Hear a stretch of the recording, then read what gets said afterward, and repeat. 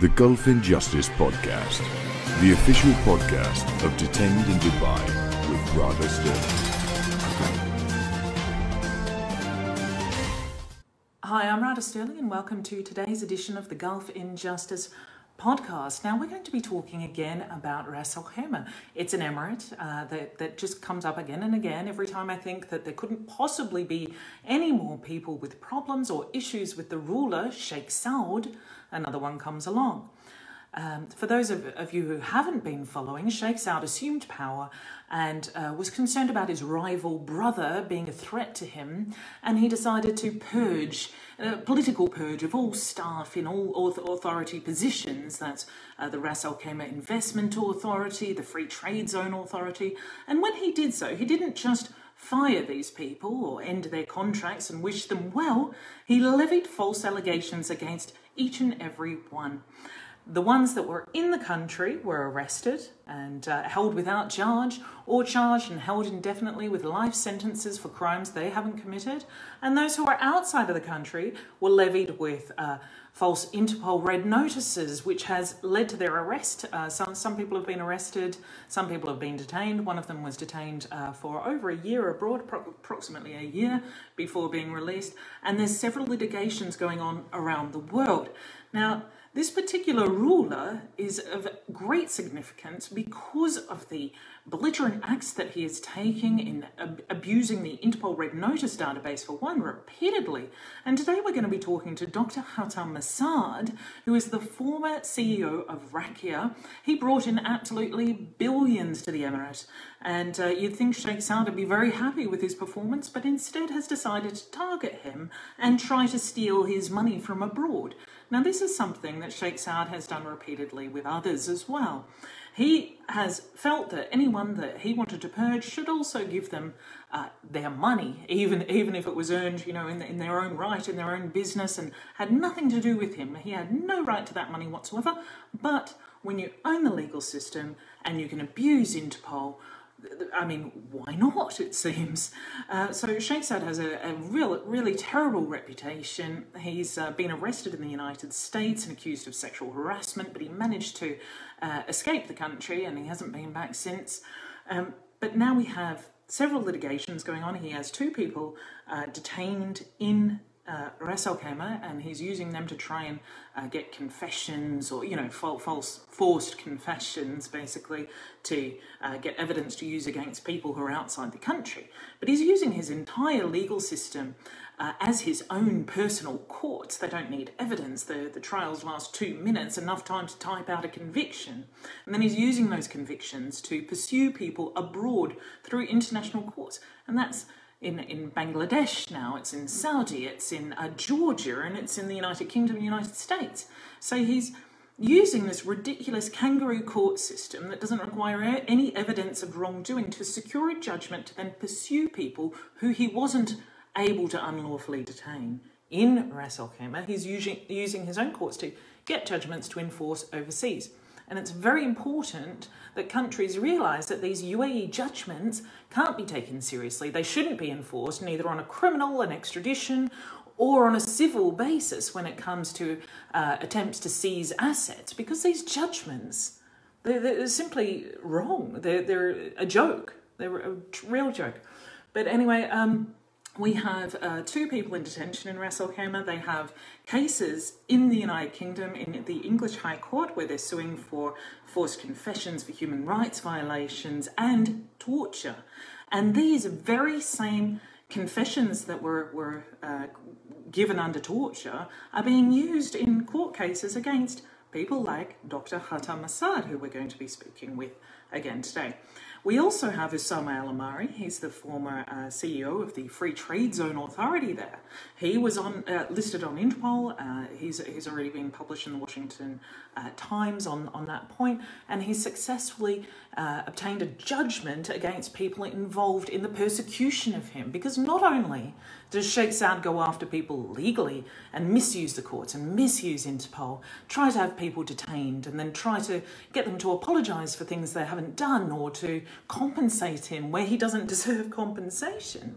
But he also has made significant efforts on the public relations side to slander people's reputations. Anyone who had done a great job in Ras Al Khaimah before his accession to power, he has slandered all over the internet, tried to at least ruin their reputations, and they've had to fight back because they haven't committed any crimes. They did nothing but bring in business to the Emirate, put it on the map. It was nothing before these people supported its growth, supported its establishment, including Dr. Khatam Masad, who was the forefront of this Emirates development.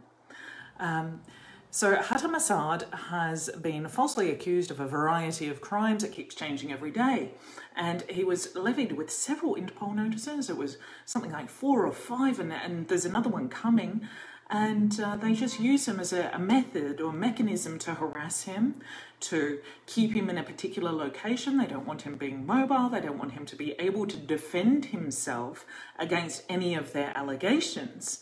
So he was actually arrested and detained in Saudi and held for several weeks, but they declined to extradite him to Ras Al Khaimah despite their request. Why is that? Because there was no evidence. When Ras Al Khaimah decided to pursue him in Saudi Arabia through the courts in Saudi, Saudi said, we will happily hear the case, but we're not going to accept a judgment from Ras Al Khaimah. We have to hear the facts and determine the outcome for ourselves. So Ras Al Khaimah withdrew the case. They didn't believe that they would be able to successfully prove that that they had a claim against Khatam Masad. And Saudi threw out the case and said, okay, this is obviously just a politically motivated attempt to extradite someone, and they were hoping that the UAE and Saudi Arabia would be so friendly that they would just automatically send someone back to the UAE without even looking at the case. Now, I never thought I would say he's lucky he was arrested in Saudi Arabia, but it seems they took the case seriously and they did want to hear it on its merits. So Dr. Masad was released at that point, but it doesn't stop Ras Al Khaimah going after him. For that very same case that they refused to prove in Saudi, they actually took straight away back to their own courts. Sheikh Saud took it straight to the Ras Al Khaimah courts and got an instant judgment, and he has used that judgment to pursue Dr. Masad's assets in other countries, in this case Bangladesh, behind Dr. Masad's back, and without him being able to defend himself, without being informed, a judgment was entered against him in the state-owned courts, the Sheikh Saud-owned courts, and that judgment has been used to pursue his assets in Bangladesh.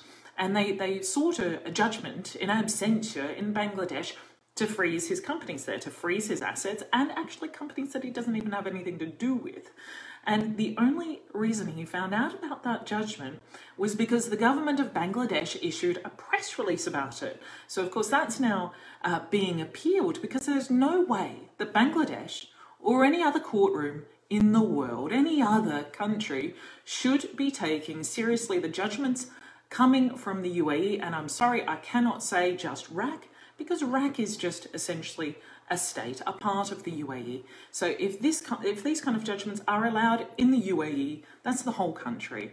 So the UK should not be taking judgments seriously from the UAE, and nor should Bangladesh, and nor should any other country. If they do, they are rendering themselves unsafe for foreign investment. If you've ever had any issues in the UAE or in another country in the Gulf, and you have a judgment against you in absentia, and that can be enforced against assets you hold abroad, you want to know that the legal system is going to hear the facts of the case, and they're not going to take these judgments at face value, which is what appeared to happen in Bangladesh. Now, we just can't have that. The other thing we can't have is a Swiss national, Khatam Masad, being treated in this way without ramifications within Switzerland.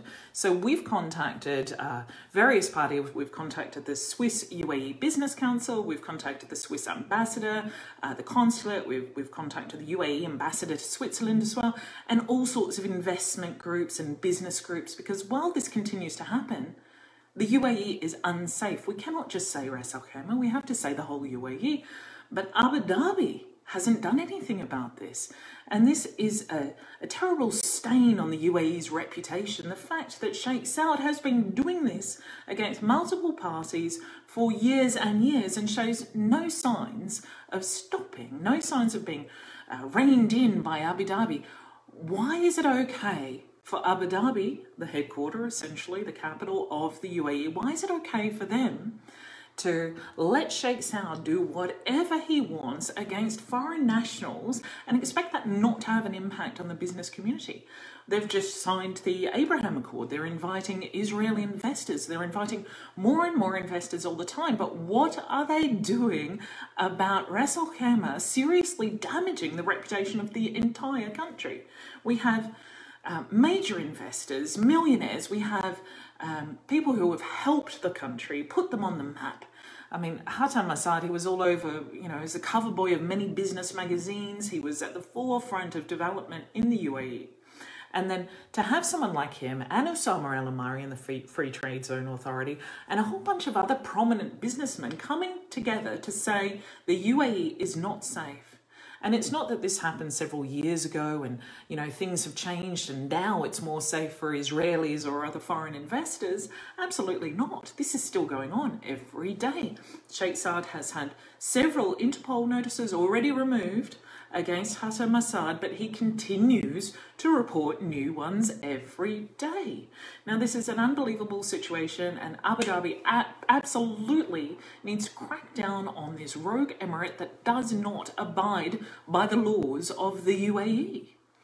Now, we'll pop over and we'll talk more to Hatem Masad now. I'll let him explain to you a few things and how he feels about the investment situation in the UAE. And you can imagine he's not going to be recommending it. When did you start working with Sheikh Saud? Since 1989, actually. He had called me to Ras Al Khaimah to make studies on minerals. And we made a feasibility study for the ceramic factory. And we have founded this RAK Ceramics, RAK Ceramics. And in 15 years, it became #1 in the world. Okay, so you were with RAK Ceramics and you were with Rakia as well, were you not? In 2003, Sheikh Saud has been appointed the Crown Prince of Ras Al Khaimah. He has appointed me as his advisor to represent him and to attract investments into Ras Al Khaimah.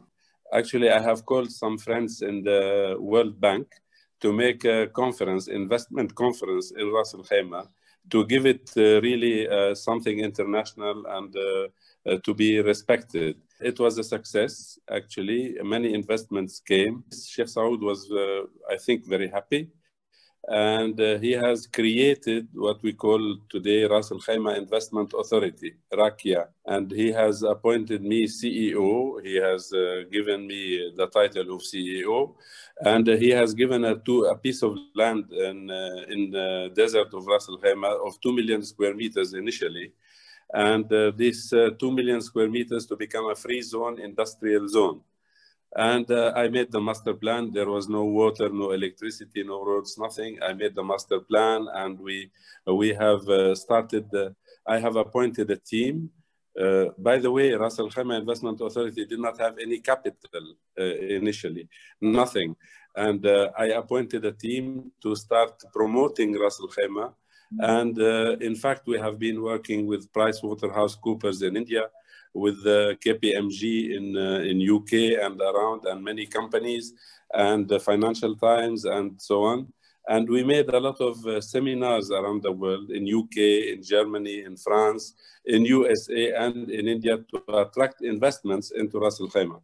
And very soon, this became a success. In 2012, we had registered more than 10,000 companies registered in Rakia.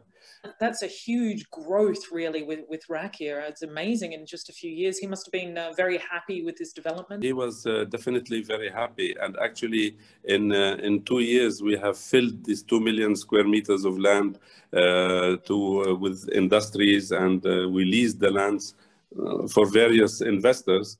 And Sheikh Saud has given another piece of land in Al Ghail, which is more than 20 million square meters, also to develop it. And there we have developed, and we have made roads and infrastructure and this to attract more investors. And a lot of investors truly came to Al Ghail industrial zone also. In 5 years, we made 65,000 visas, which created 65,000 employments in this industrial zones. So, I mean, how would you describe Sheikh Saud throughout the time? And you've known him a long time.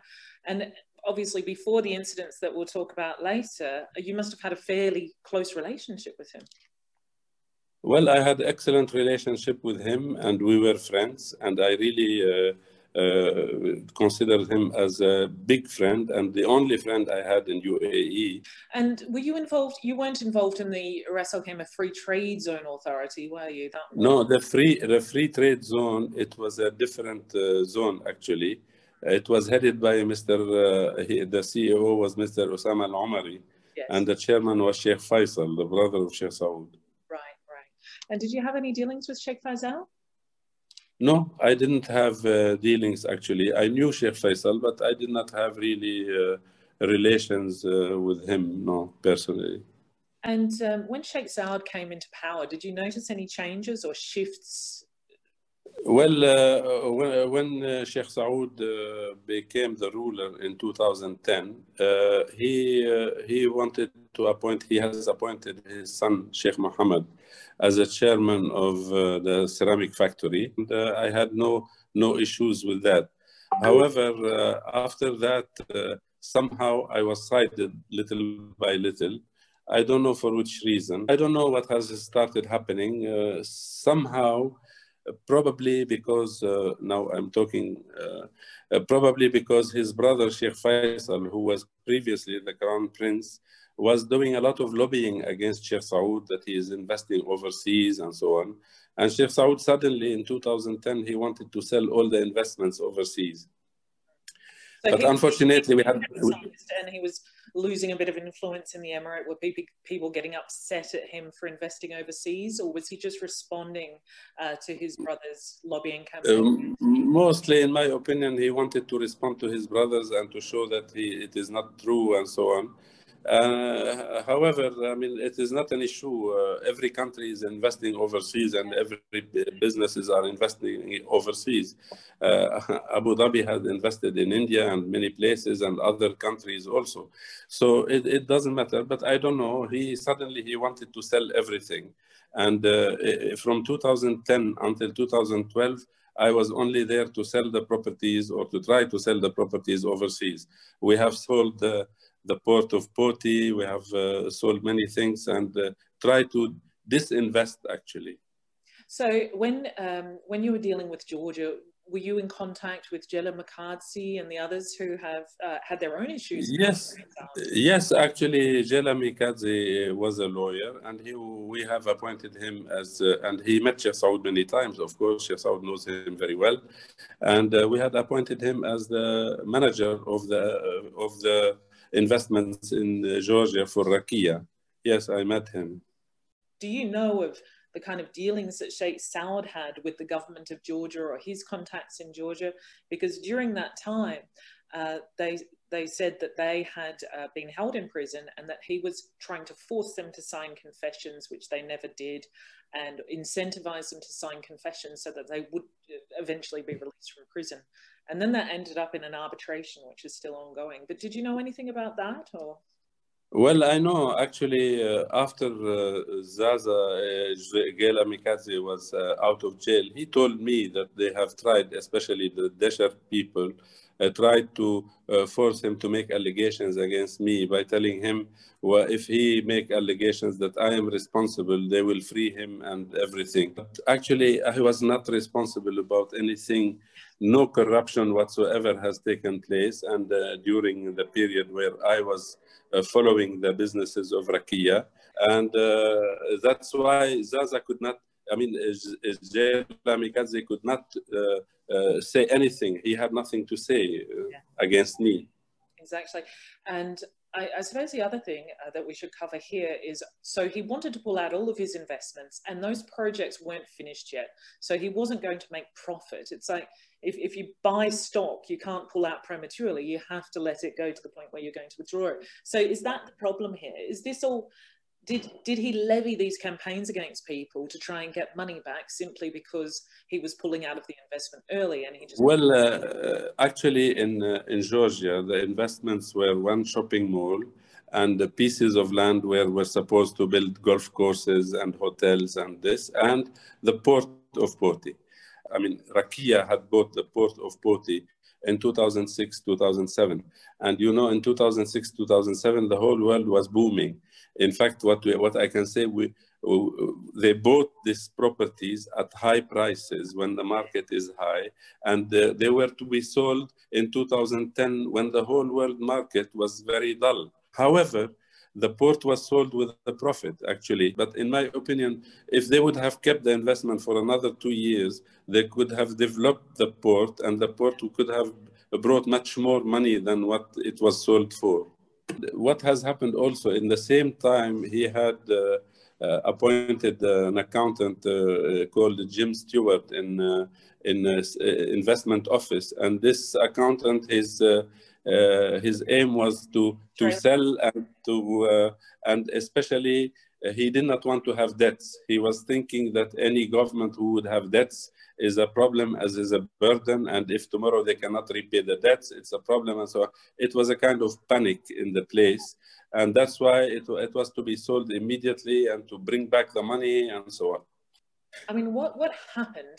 Obviously, there was a turn at one point, and there was a turn against you and many, many others. And it seemed to all happen around about the same time. So what changed Sheikh Saud's... Well, what I heard outside afterwards and from the news, actually, on the media, is that Sheikh Saud believed that I'm a supporter of Sheikh Faisal. It seems Sheikh Faisal was to become the crown prince of Ras Al Khaimah after Sheikh Saud will become the ruler. And Sheikh Saud has appointed his son. I mean, it's his problem. I mean, his business is not mine. He or many people, or probably Sheikh Faisal, they would have thought that I am sided with Sheikh Faisal and I am politically against Sheikh Saud, where I have nothing, no political interest whatsoever in any country. So I have no reason to be with the side of Sheikh Faisal or against Sheikh Faisal. So this is the main reason, in my opinion. Other than that, I don't see what has happened. Also, I think he had an issue with his brother Talib, Sheikh Talib, who was a chief of the police. And it seems Sheikh Talib was supposed to become the deputy ruler, and he was denied this.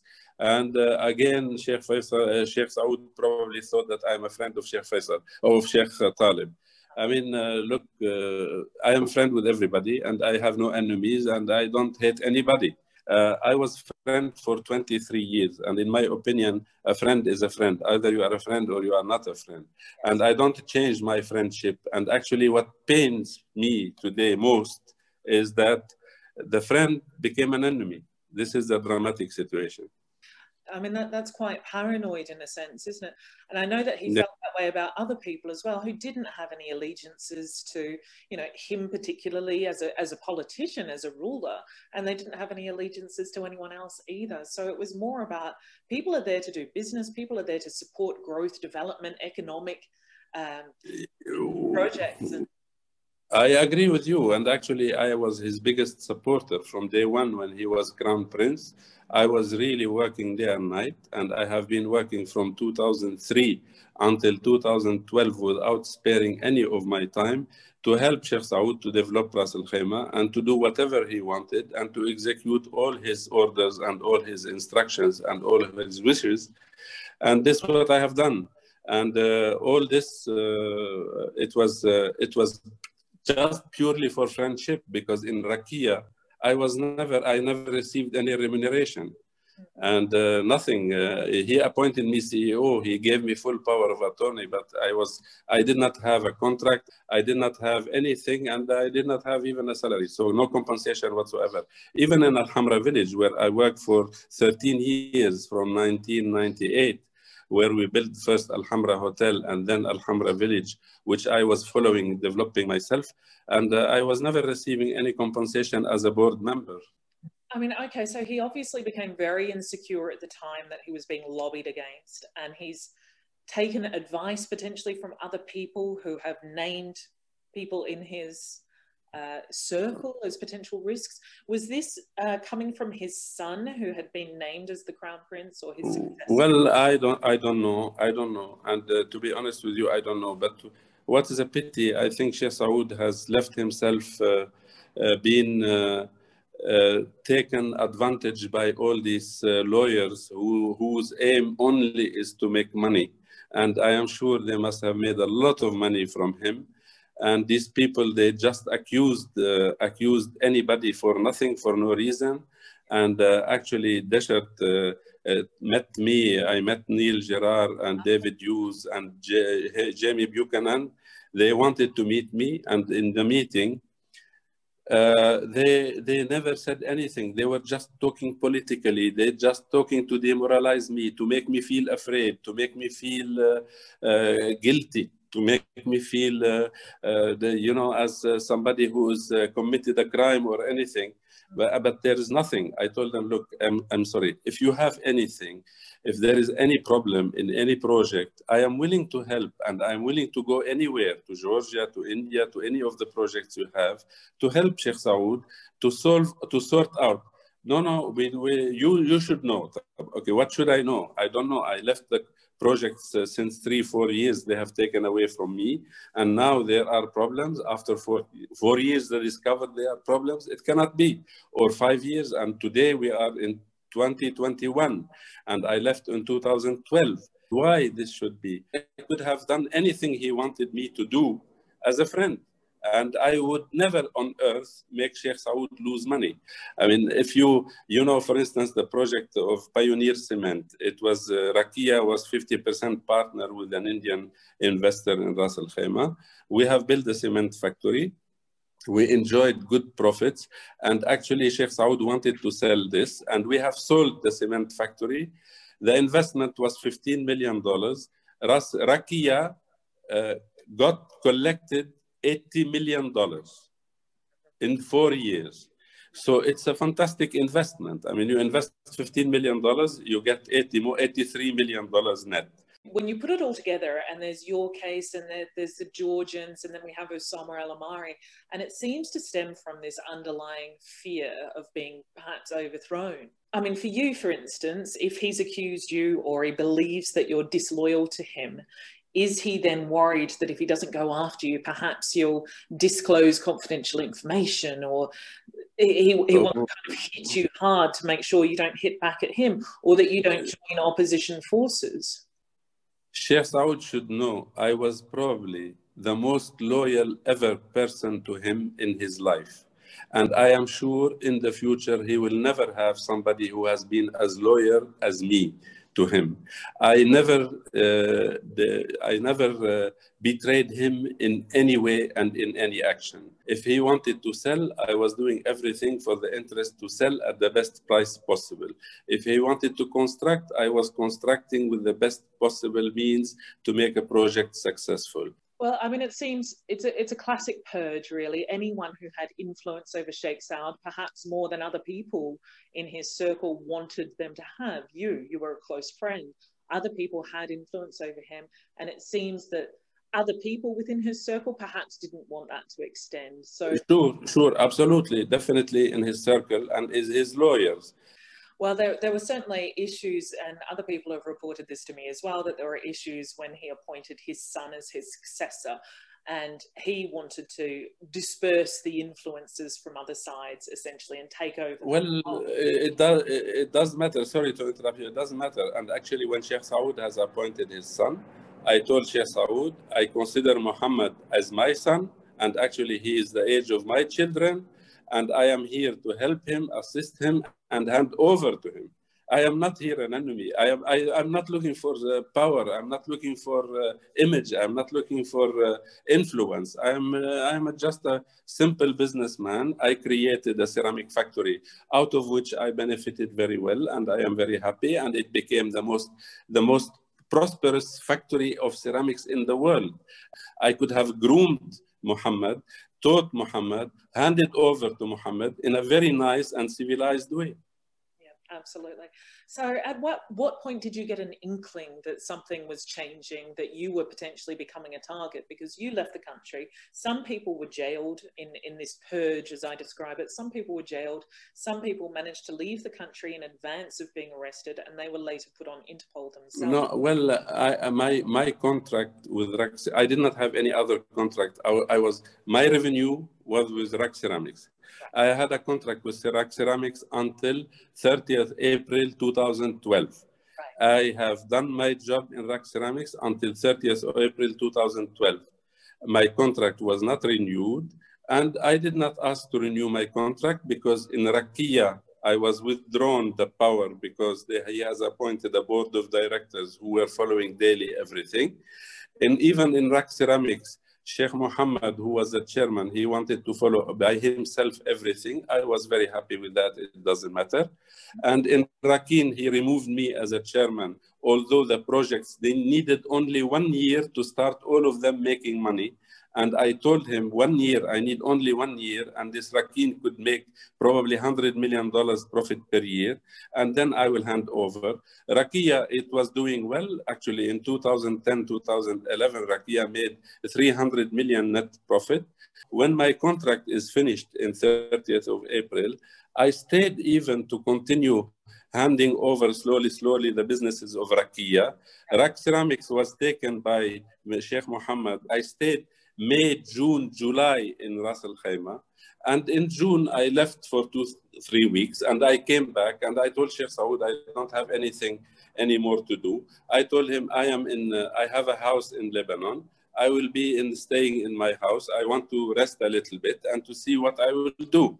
So, and even Sheikh Saud was calling me in June, July, and in August, I came back. In August, there was news on internet came that Qatar Mossad has run away with his private jet with 5 billion dirhams or dollars in his plane. So immediately when I heard the news, I immediately in August, I came back to Ras Al Khaimah. I went to office of Rakia. I met the news media people. I told them I am here. There is no, I did not take any money, and the airport of Ras Al Khaimah is quite controlled, and there is a police, and there is customs, and and my plane cannot take 5 billion. I mean, 5 billion, you need a jumbo jet to take 5 billion. I went to Sheikh Saud, I said hello to him, and I had lunch with him and everything. And he told me it's good that you came here so that to deny all this, and I left. Okay, so you came back, you resolved all of that, and then you left again. Yes, and I left, and then in September, the assistant of Sheikh Saud, Sylvain Eid, called me to tell me that they have some problems in Dana Jet and in the airport because they have sold the aircrafts, out of which I used to own 50% of the aircraft, the one aircraft.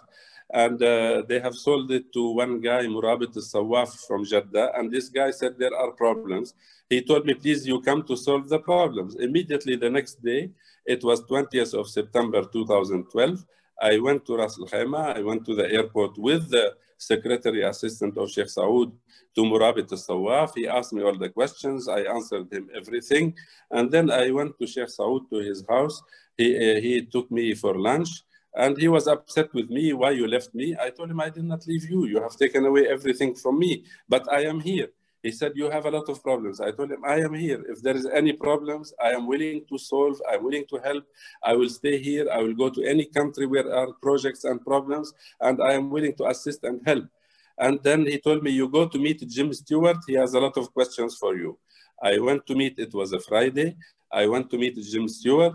And Jim Stewart, I stayed with him 2 hours. He asked me all the questions he wanted to ask about the projects in India, in Indonesia, whatever it is. I answered him, and he told me, thank you very much. I don't need anything from you. If I need, I will call you. I went back to Sheikh Saud. I told him I have met Jim, and he was aware already. And I sat with him half an hour or 1 hour, and then I left. And the next day I went to Lebanon, and that's it. And I started my own life. This is how it has happened.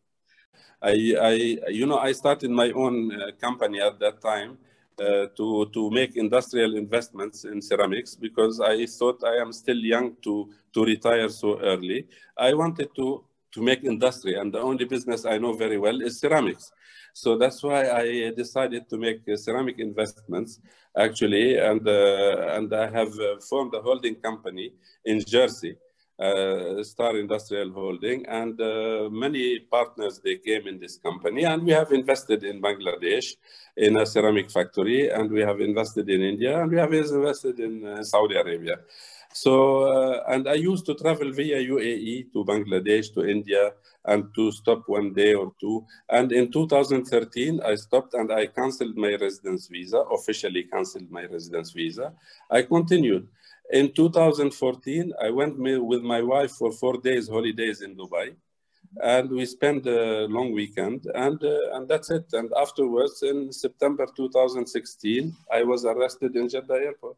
And you had no idea that any warrants were issued against you, or that he was... Absolutely nothing. I mean, basically, you'd been flying to the UAE, you'd got on with your life, you'd started your new ceramics investment. Yes. Yes. And things you'd left on good terms. Had you seen any of the other cases developing along the way? Were they reported in the media? No. I never thought.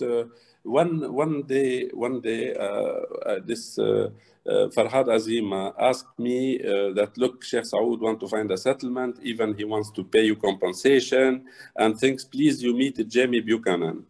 I told him, Deshat, I don't want to meet Deshat. If Deshat want to meet, then I have to appoint a lawyer, because a lawyer should not meet the client directly. They should meet with the lawyers of the other party. So he said, no, Jamie Buchanan is the CEO of the investment office of Ras Al Khaimah, and he wants to talk to you on a friendly basis, and this, please receive him, socialize with him, go for dinner with him, and this. I told him, Farhad, no problem. If you say like this, I'm willing to meet him. I met him in Novotel Bologna, and the meeting was at 4 o'clock. It took exactly 5-10 minutes. He told me, Sheikh Saud, he wants 3 things from you. An apology letter. I told him, why? Apology letter for I have served him for 23 years and I made a lot of money for him. I have to give an apology letter for what? He said, you should know, you have to give an apology letter. Number 2, you have to settle the projects. I told him, which projects? You know. I told him, I don't know. You tell me which projects and what are the problems. He said, you should know. I don't know, you should know. I told him, okay. The third thing, he told me, you have to pay an amount of money. I told him, why should I pay an amount of money? You should pay money. I told him, how much you want me to pay? He said, I don't know. You decide. You have to pay an amount of money. So these are the 3 things Sheikh Saud want from you. I told him, sorry, first of all, I don't have money. I have invested my money.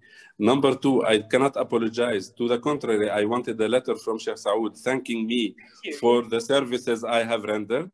And if there are problem with any of the projects, and I can help, because now in 2015, it is 4 years after they have taken over the business. So I don't know what they have done in between. The people who have taken over after me, I don't know what they have done. So if I can help, I will still help. Thank you very much. Bye-bye. And I left. And afterwards, I continued my life. And this is what has happened. And so this meeting with Jamie, when did that take place? On 30th September 2015. I met up with Jamie myself and a gentleman from Deckett Lawyers in London. And he was more interested at that point in Osama Al Amari, actually. But it was the same kind of thing. Whenever he meets up with someone who he deems is an adversary or that he wants to get money from, he makes these gray area suggestions like, you've done something wrong. Oh, what is it? Please tell me. Yeah, exactly. You know what you've done. Yeah. And this is the same. This is what he was doing in prison with Jihad and Karam. Exactly. So exactly. What do you know about Jihad and Karam, just while we're here? Were they contacts of yours, or? No. I don't. Frankly speaking, after I left UAE, when I went back to UAE, Karam invited me for dinner, only one dinner, and that's it. But I don't have any dealings before, after 2012, after I left Rakia. I did not meet Karam. I met him only once, and that's all. But nothing. I don't know anything, and I don't know what has happened. I don't know what they said, but I know that they made confessions from Karam against me, which is not natural and not normal. Well, Karam, as you know, has already sued Deckard in the UK. Yeah. Those very, very same forced confessions against you. Yeah, they promised him to release him and to give him his money if he make confessions against me. Yes, and the other one was I had an Indian man named Johnson George. Now, he was a lawyer working in Osama al-Omari's office. I don't know him. So he, again, it was the same thing. They were trying to force him to confess against Osama al-Omari and disclose bank details of which he has absolutely no knowledge of. I mean, did it shock you? Like, I mean, you were arrested in Saudi. That's obviously shock number one. Tell us about that first, anyway. I was leaving Jeddah airport, and the immigration, they told me, I'm sorry, you have arrest warrant against you. I told them, for how? It was in the evening. They kept me in the police until morning. In the morning, they have taken me to the prosecutor office. And the prosecutor office, he told me, you have to sign here because we have to extradite you to Ras Al Khaimah. I told him, sorry, I don't sign, and I don't want to be extradited to Ras Al Khaimah. Right. He said, how? I told him, because I don't know why you should extradite me. I never knew that there is a case against me in Ras Al Khaimah. I was never called. I was never defended. I did not know. I was never informed there is a case against me in Ras Al Khaimah. So I am sorry, I don't accept. I want to have a lawyer. First of all, by which treaty or by which agreement you want to extradite me? He said, because they are asking. I told him, if they are asking, it must be by treaty. If it is Riyadh Treaty, it doesn't apply to me. If GCC Treaty, it doesn't apply to me. I am a Swiss investor in Saudi Arabia, and it doesn't apply to me to extradite me. Or you can judge me in Saudi Arabia or anywhere else, but don't send me to Ras Al Khaimah. So the guy, he laughed, and he said, okay, then I will keep you here until we ask the file of the case, and then we study and we will decide if it applies or not. I told him, fair enough, I will accept. He said, but I have to keep you in jail. I told him, I stay in jail. So he kept me in jail, and it was Wednesday morning at 8 o'clock in the morning. I went to jail, and then they asked for the files from Ras Al Khaimah. The files came so quickly. On Friday afternoon, they called me to the prosecutor office to tell me, here's the case of Ras Al Khaimah. So at that time, I had organized with the Swiss embassy a lawyer. I went and I saw the case, and it was a shock of my life, because the case is that I jeopardized and I embezzled the money of the government of Ras Al Khaimah because I leased the land to Mr. Jihad Kuzmar. Yes. At a rate of 3.5 or 3.2 dirhams instead of 14 dirhams. It's true. I leased the land for him. But at that particular place, we were leasing the land between 1 dirham to 5 dirhams only. We never leased more than 5 dirhams. I don't know from where they put 14 dirhams. Even till today, they are not leasing at 14 dirhams. They are leasing at 7 dirhams. Okay, so at that time, the drama is, imagine 5,000 square meters in 2007. Okay, 2007 until 2012 is 5 years. 5,000 square meters. Suppose I should have leased at 5 dirhams to Jihad, it would have been a difference of 2 dirhams. 2 dirhams times 5,000 square meters is 10,000 dirhams. 10,000 dirhams times 5 years is 50,000 dirhams, $13,000. The judgment is, the sentence is 23 years in jail. In any country, any jurisdiction in the world, would you see this? No. I mean, even if he had a claim, and even if it were true and it could be proven, you would take that through the civil courts. You wouldn't take that as a action, and you simply wouldn't put someone on Interpol and try to extradite them. It's Interpol, and we've seen this with Sheikh Saud so much, is just used by him as a tool of sort of punishment. So I think that's part of it. He must be enjoying having people locked up in foreign jurisdictions. We've had Sheikh Saud responsible for Italy, for Saudi, and several other countries where people have just been held and eventually released, but they still go through a lot during that time. And I think you were lucky that you were only held in Saudi for how long was it? Yes, definitely. I was lucky to have been arrested in Saudi Arabia. Yes. And who would think that we'd be saying that? Lucky to have been arrested in Saudi Arabia.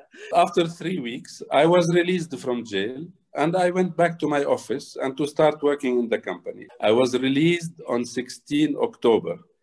On 5th of November, I was called by the prosecutor in Jeddah again to tell me there are 5 cases against you came from Ras Al Khaimah. They made 5 cases. On 31st October, a judgment 4 times in one day. They have made a judgment against me, more than 80 years in jail. They made a judgment and they sent it to Saudis to impress them, to say that this guy is, he's a real big criminal, embezzled. And actually, when I was arrested, it was very much orchestrated, because when I was arrested on 20th of September, the next day, on 21st of September, they have made a press release. Qatar Mossad, the biggest crook in the world, he was arrested in Saudi Arabia. He has stolen $5 billion. And this press release, it was to excite and to the Saudi authorities, to impress them in order to quickly extradite me. Yes. So, but I have explained everything, and the people, they were very wise here, to say the truth, and they did not take it for granted. Again, the prosecutor called me. I answered them for 2 hours, case by case. I explained my side of the story and left. They told me, thank you, you can go. I went and I continued my life. After 6 months, Saudi Arabia, I think, informed UAE that they are not going to extradite me. What they have done, that they have come to Saudi Arabia, to the jurisdiction of Rabigh, where the factory is, and they went to the court there to raise 2 cases against me. One case to ask me $120 million that I have stolen $120 million, which I have sent to India. And one case is to block my assets, to confiscate my assets in Saudi Arabia. Right. Okay. It was in August 2017, September 2017. I was called by the court, and I have my lawyer here. I explained to him the story. The story which they came that I have invested in India against and without the knowledge of Sheikh Saud and without the agreement of the government of Ras Al Khaimah. I wanted to invest, but actually I transferred $120 million to a project called Vampik in Hyderabad. And actually there was a project in Hyderabad and the project is still on. It is Mr. Prasad came from India through Mr. Jagannathan, who was the CEO of Emaar. And he was very well known to Sheikh Saud. When they came to me to tell me that there's a fantastic project to make a port, industrial zone like Jabal Ali, and an airport, and to warehouses and things like that. And this project can make 5 times the investment in 5 years. So I took them to Sheikh Saud, and they made the presentation of the project, and Sheikh Saud said, go ahead. So it is true, Rakia has invested. We formed 2 companies, RAK Vision and RAK Infra in Mauritius, belonging to RAK Investment Authority. And we have transferred this money to these 2 companies, and these 2 companies have transferred the money to India, to the project of India, which is Vampik project in India. And all this documented and proper papers, and it is in the balance sheet and the audited financials of Rakia since 2008, 2009, 2010, 2011. And the money is there in the project. The Prasad, who is the chairman and the partner of Rakia in India, he had bought 53 million square meters of land. 53 million square meters of land at an average price of $12. You can imagine how much it is. We are talking about $700-800 million. Today, they own 25% of this, which they own actually $180 million own Rakia in India. Right. In 2010, Sheikh Saud said, I don't want any more, please, because I want to bring back the investment. We want to bring back the money. I want to develop Ras Al Khaimah. I don't want any more. I went to Prasad in 2010 and I told Prasad, Sheikh Saud doesn't want any more this project to continue. Please, can you find a way to give us back the money? He said, look, I don't have any more money because I have bought the land, but I have $15 million. I will transfer now back immediately $15 million to Rakia, which he has transferred. Prasad has given them properties in Dubai worth $35 million. He has given to Rakia, which means they have already recuperated $50 million. Right. The balance in India is $70 million, and they are still owners of the project, 25%, in which they own 53 million square meters of land. Right. So they came to ask me to tell the court in Rabigh that Khatir Masad has stolen with Prasad $120 million. He has to pay us $120 million. By which miracle, by which logic, by which law, by which conscience you can do something like this? I mean, we have Deckard law firm who have now been accused of not only the human rights violations, forced confessions and participating in torture, but we have them actively assisting in the fabrication of evidence against, you know, a whole range of foreign nationals, Americans, British, all sorts of people. And I'd say in this case, I mean, that they have to be participating in it. I don't think they could deny liability in this. They said that we did not know that he invested without approval, without anything. So initially, the court said it's not our jurisdiction. They insisted, they said it's not our jurisdiction. They sent it to Jeddah. They have taken, Ras Al Khaimah has taken the case to Jeddah court. Jeddah court, they said, no, it's not our jurisdiction. Then they have appealed. And then in the appeal, they have instructed the court of Rabigh to judge. So when there was the judgment, and this was taking place in 2020, March, April 2020. In 2020, I told my lawyer, I don't want, we want to go ahead and we will defend ourselves because there is nothing. I did not steal anything. If they can prove that I have taken any dollar, if they have proved that I have taken any dollar from this deal, I am willing to cut my head in front of you. Okay, and I allow them to take all what I own if I have taken a dollar. Yeah. Okay, so this is one, and I say it solemnly, and I wish Sheikh Saud would listen to this. So the story is that we have given the document.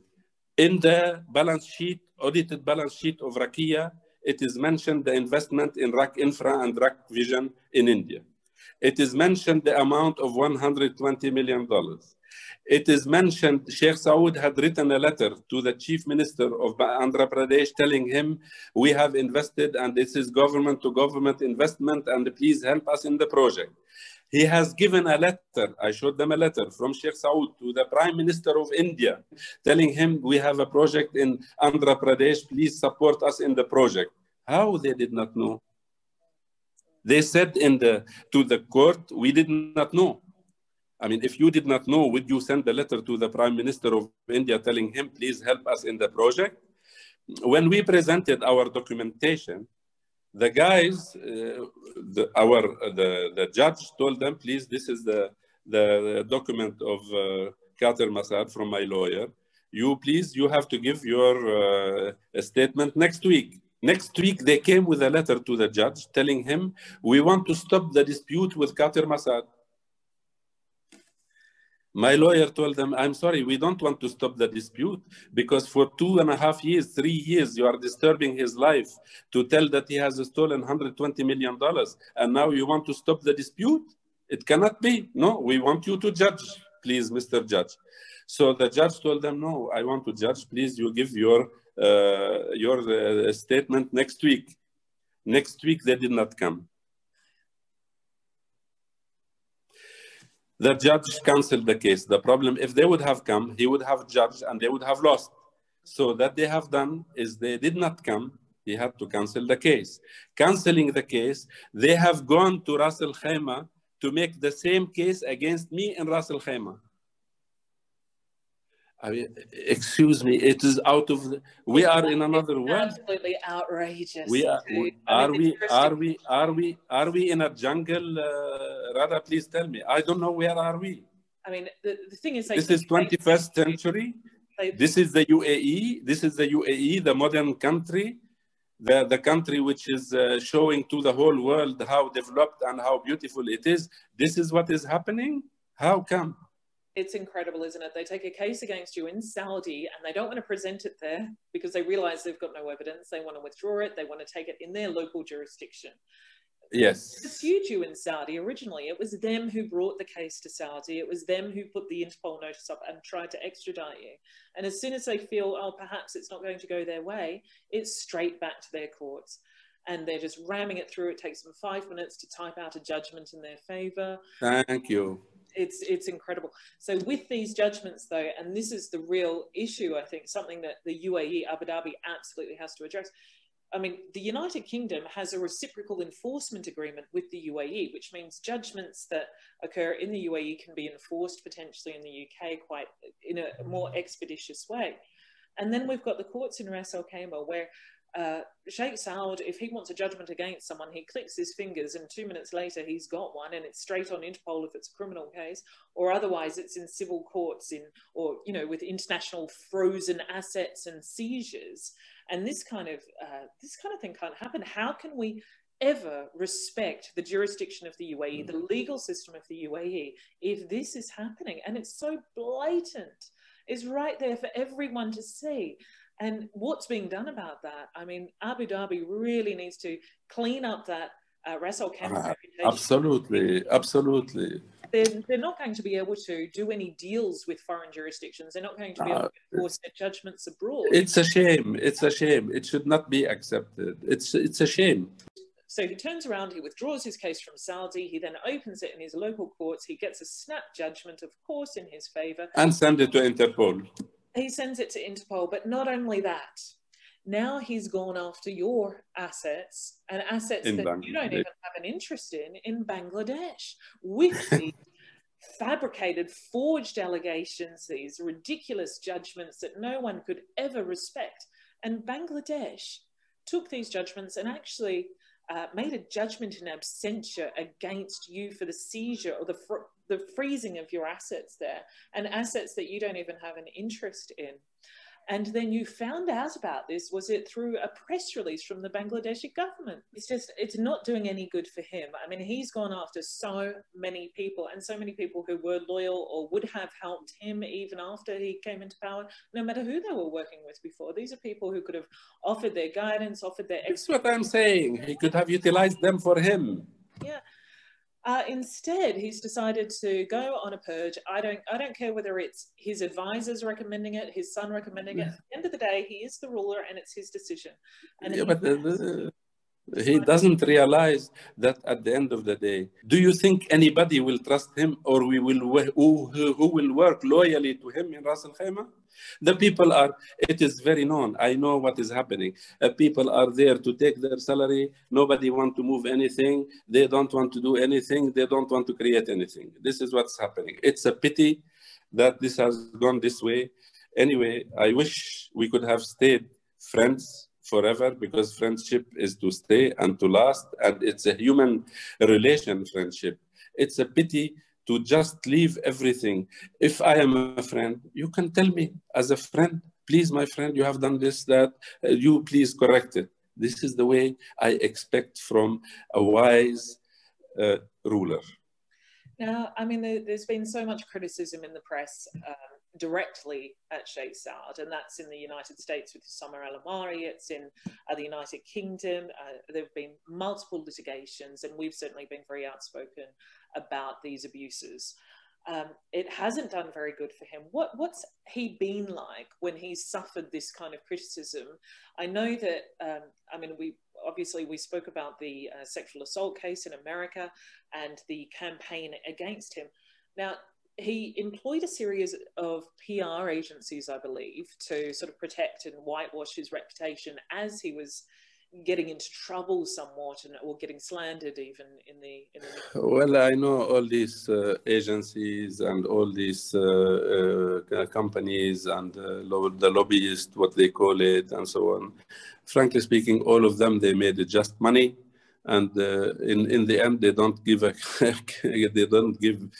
care about his reputation or what is achievement. I mean, it seems that he's under quite a lot of pressure, but is also probably being advised that anything that, you are criticized about, any litigations where we bring up human rights violations and this kind of thing, can be sorted out with a good public relations campaign, but it's simply not the case. I mean, we look at all of this and there is no way that people want to invest in RAK. Anyone who's come across this information, and because you're obviously a very prominent businessman and people respect your opinion when you're making recommendations about where to invest or what places to avoid, people are going to respect that.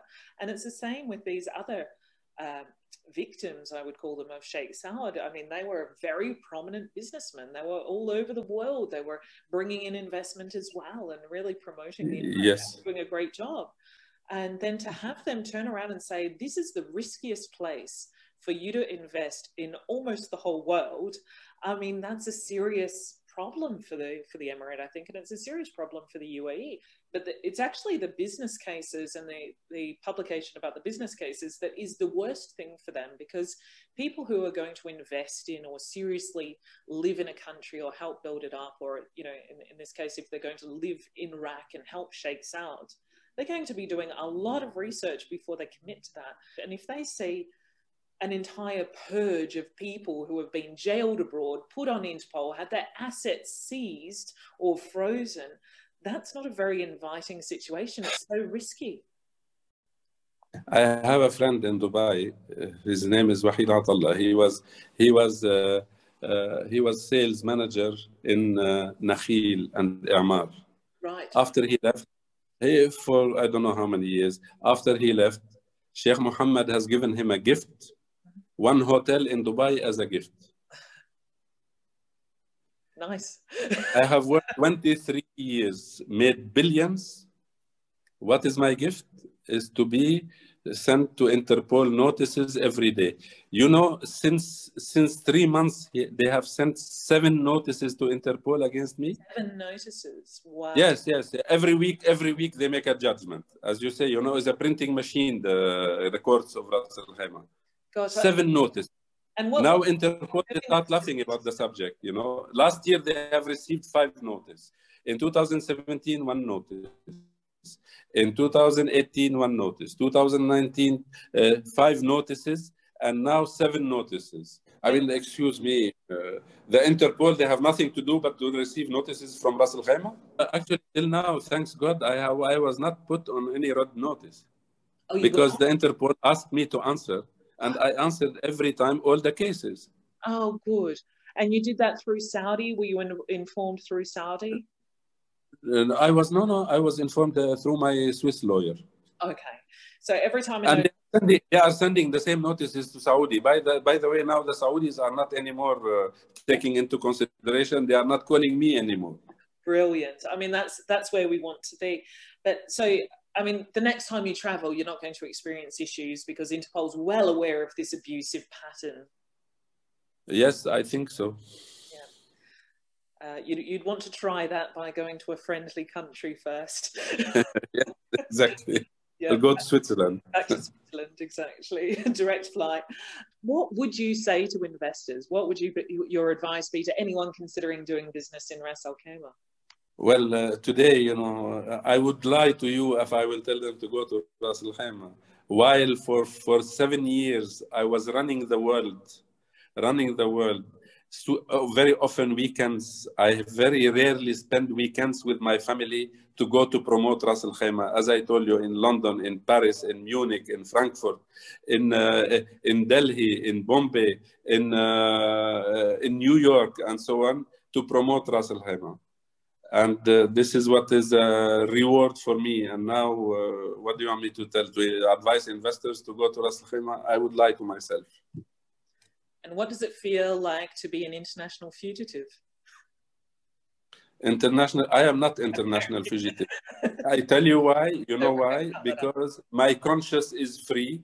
I sleep in 15 seconds. I never stolen any dollar. I never embezzled anything. To the contrary, I am proud of what I have done. I am proud the achievement I have done in Rak Ceramics, in Rakia, in Al Hamra, in Rakin, in every project I have done.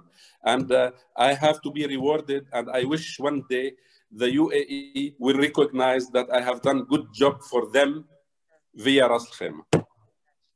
Bravo, I agree with that. Now, if you were in Ras Al Khaimah, you realize that you would be in prison. You'd be in there with Jihad and Karam Al Sadaq, who also haven't committed any crimes. And I mean, how does that feel? You'd be 80 years in prison there at Sheikh Saud's command over nothing. What do you want me to tell you? You know. It's amazing to think that, though, isn't it? I mean, yeah. Had you not left, just because your contract had come to a completion and you were moving on with other jobs, you'd probably still, be visiting a lot and perhaps, perhaps you could have been arrested in the UAE on this Interpol. I mean, you were lucky you just flew to Saudi instead of going via the UAE somewhere else. Yes. When you look at it that way, it's mind-blowing to think that you could actually be imprisoned for something like this. It's astonishing. But okay, well, I think I've got a lot of material there. Thank you very much. Thank you. Good to meet you. Have a nice evening and have a nice weekend. Thank you. Yes, you too. Thank you. Bye-bye. Now, amazing. Khatam Assad has been through so much in the past few years. It's amazing. But what I find amazing is if he were in the UAE, he would be along with Karam Al Sadaq, lawyer, Johnson George, another lawyer, and Jihad Kuzma, another lawyer. 3 lawyers who have been detained without charge, without reason, in the UAE. And they're being used as leverage. They're being used as evidence in cases. And they're the ones who are obviously taking the litigations against Sheikh Saud and his agents for these forced confessions. Now, if Khatam Assad had stayed in the UAE, there is no way that he would have his freedom now. He would be jailed for life like these other people, or used as political pawns. Totally unacceptable situation. Now, we're keen to see what Switzerland has to say about this and how they're going to support Abu Dhabi essentially cleaning up this mess and stopping it from happening. The UAE could be at the forefront of legal development in the whole Gulf. It should be setting an example. It should not be allowing this. This is just a terrible situation, and we hope that Switzerland is going to put that kind of pressure on them, and other countries too, but particularly Switzerland. Khatam Assad is a Swiss national, and he should have that support from the government. And the Swiss UAE Business Council should not be encouraging investment in the country while this situation is allowed to go on. If more and more Swiss nationals go to the UAE and invest their money, they could end up in prison. They could end up in Interpol. They could end up with their entire worldwide assets being frozen by an illegitimate legal system. And this kind of behavior absolutely has to stop. We cannot say it's okay. And every time we go to a party and we promote this Swiss UAE relations, we're encouraging that behavior. We have to put a foot down, essentially, and say we can't really invite Swiss investors into the country. In fact, we're going to issue a warning to Swiss investors that if they come here, this is how they might end up. So the Foreign Office has actually responded so far, and we're really hoping they get involved. But thanks to Khatam Assad for being on the Gulf Injustice podcast today. And we'll be speaking to him again shortly with updates, as well as Osama Al-Amari and other people who have been victimized by the Ras Al Khaimah Sheikh Saud regime. Thanks, I'm Rada Sterling. Thank you for listening to the Gulf Injustice podcast.